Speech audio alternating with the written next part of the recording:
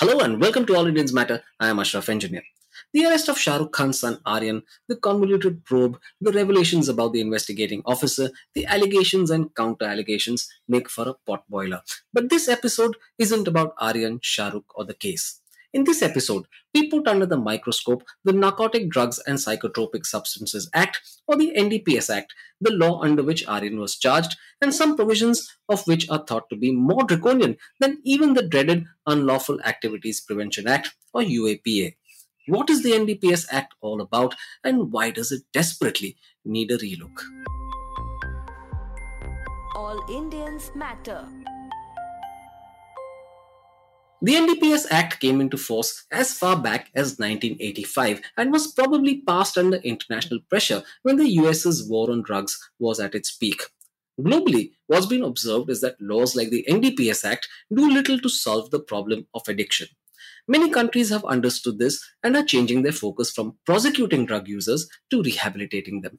For instance, some states in Australia have adopted alternative responses, such as referring drug users to education and treatment.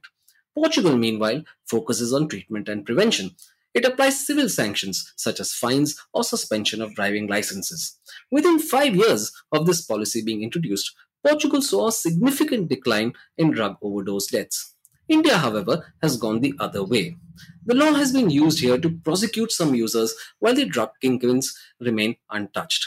Also, the NDPS Act has got stricter over time, and every offense under it is now non bailable. The law was amended thrice in 1989, 2001, and 2014. The first amendment introduced capital punishment for repeat offenders.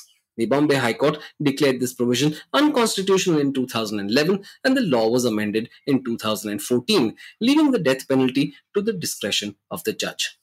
Let's talk about the bail provision, which has been the subject of much discussion. Under the NDPS Act, to get bail, the court must have quote unquote reasonable grounds to believe that the accused is not guilty and they won't commit another crime while on bail. This is actually more stringent than the bail provision of the UAPA, which does not have such a precondition. The Supreme Court too has noted this.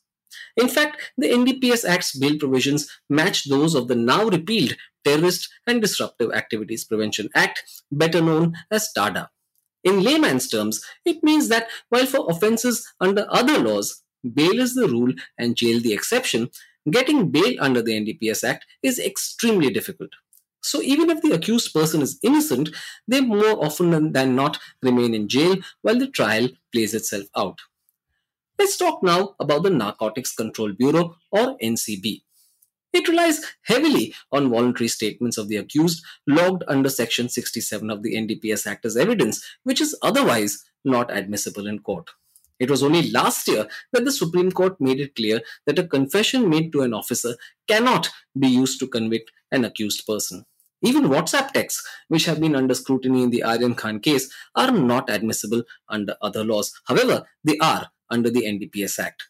Strangely enough, the law fails to explain what constitutes consumption. Shockingly, it leaves it to the enforcement agency to interpret if a crime has been committed. This is how the law can be misused to keep those caught with even small quantities of drugs in jail for prolonged periods. What is procurement? What is consumption? Each seems to blend into the other under the law.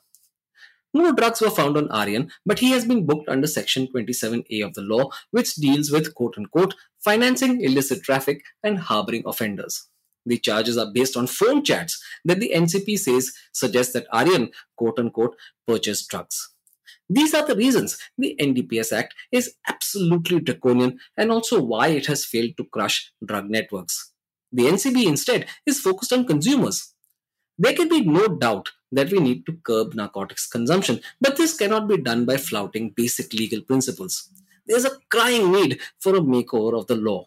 At the time of making this podcast, the Social Justice and Empowerment Ministry had recommended a review of the NDPS Act and to decriminalize the possession of small quantities of drugs for personal consumption. The ministry suggested rehabilitation instead of jail for those caught with a small quantity of drugs.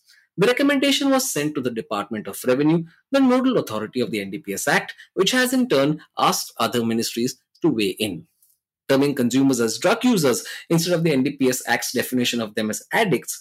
The ministry recommended a mandatory period of 30 days at a rehabilitation or de addiction facility, followed by a year of community service.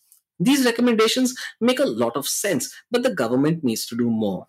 The focus must shift to the real problem: trafficking of drugs and not their consumption, and from users to drug cartels. Thank you all for listening. Please visit allindiansmatter.in, that's ALLINDIANSMATTER.in, for more columns and audio podcasts. You can follow me on Twitter at Ashraf Engineer, that's ASHRAFENGINER, and All Indians Count, that's ALLINDIANSCOUNT. Search for the All Indians Matter page on Facebook. On Instagram, the handle is All Indians Matter. Email me at editor@allindiansmatter.in. Catch you again soon.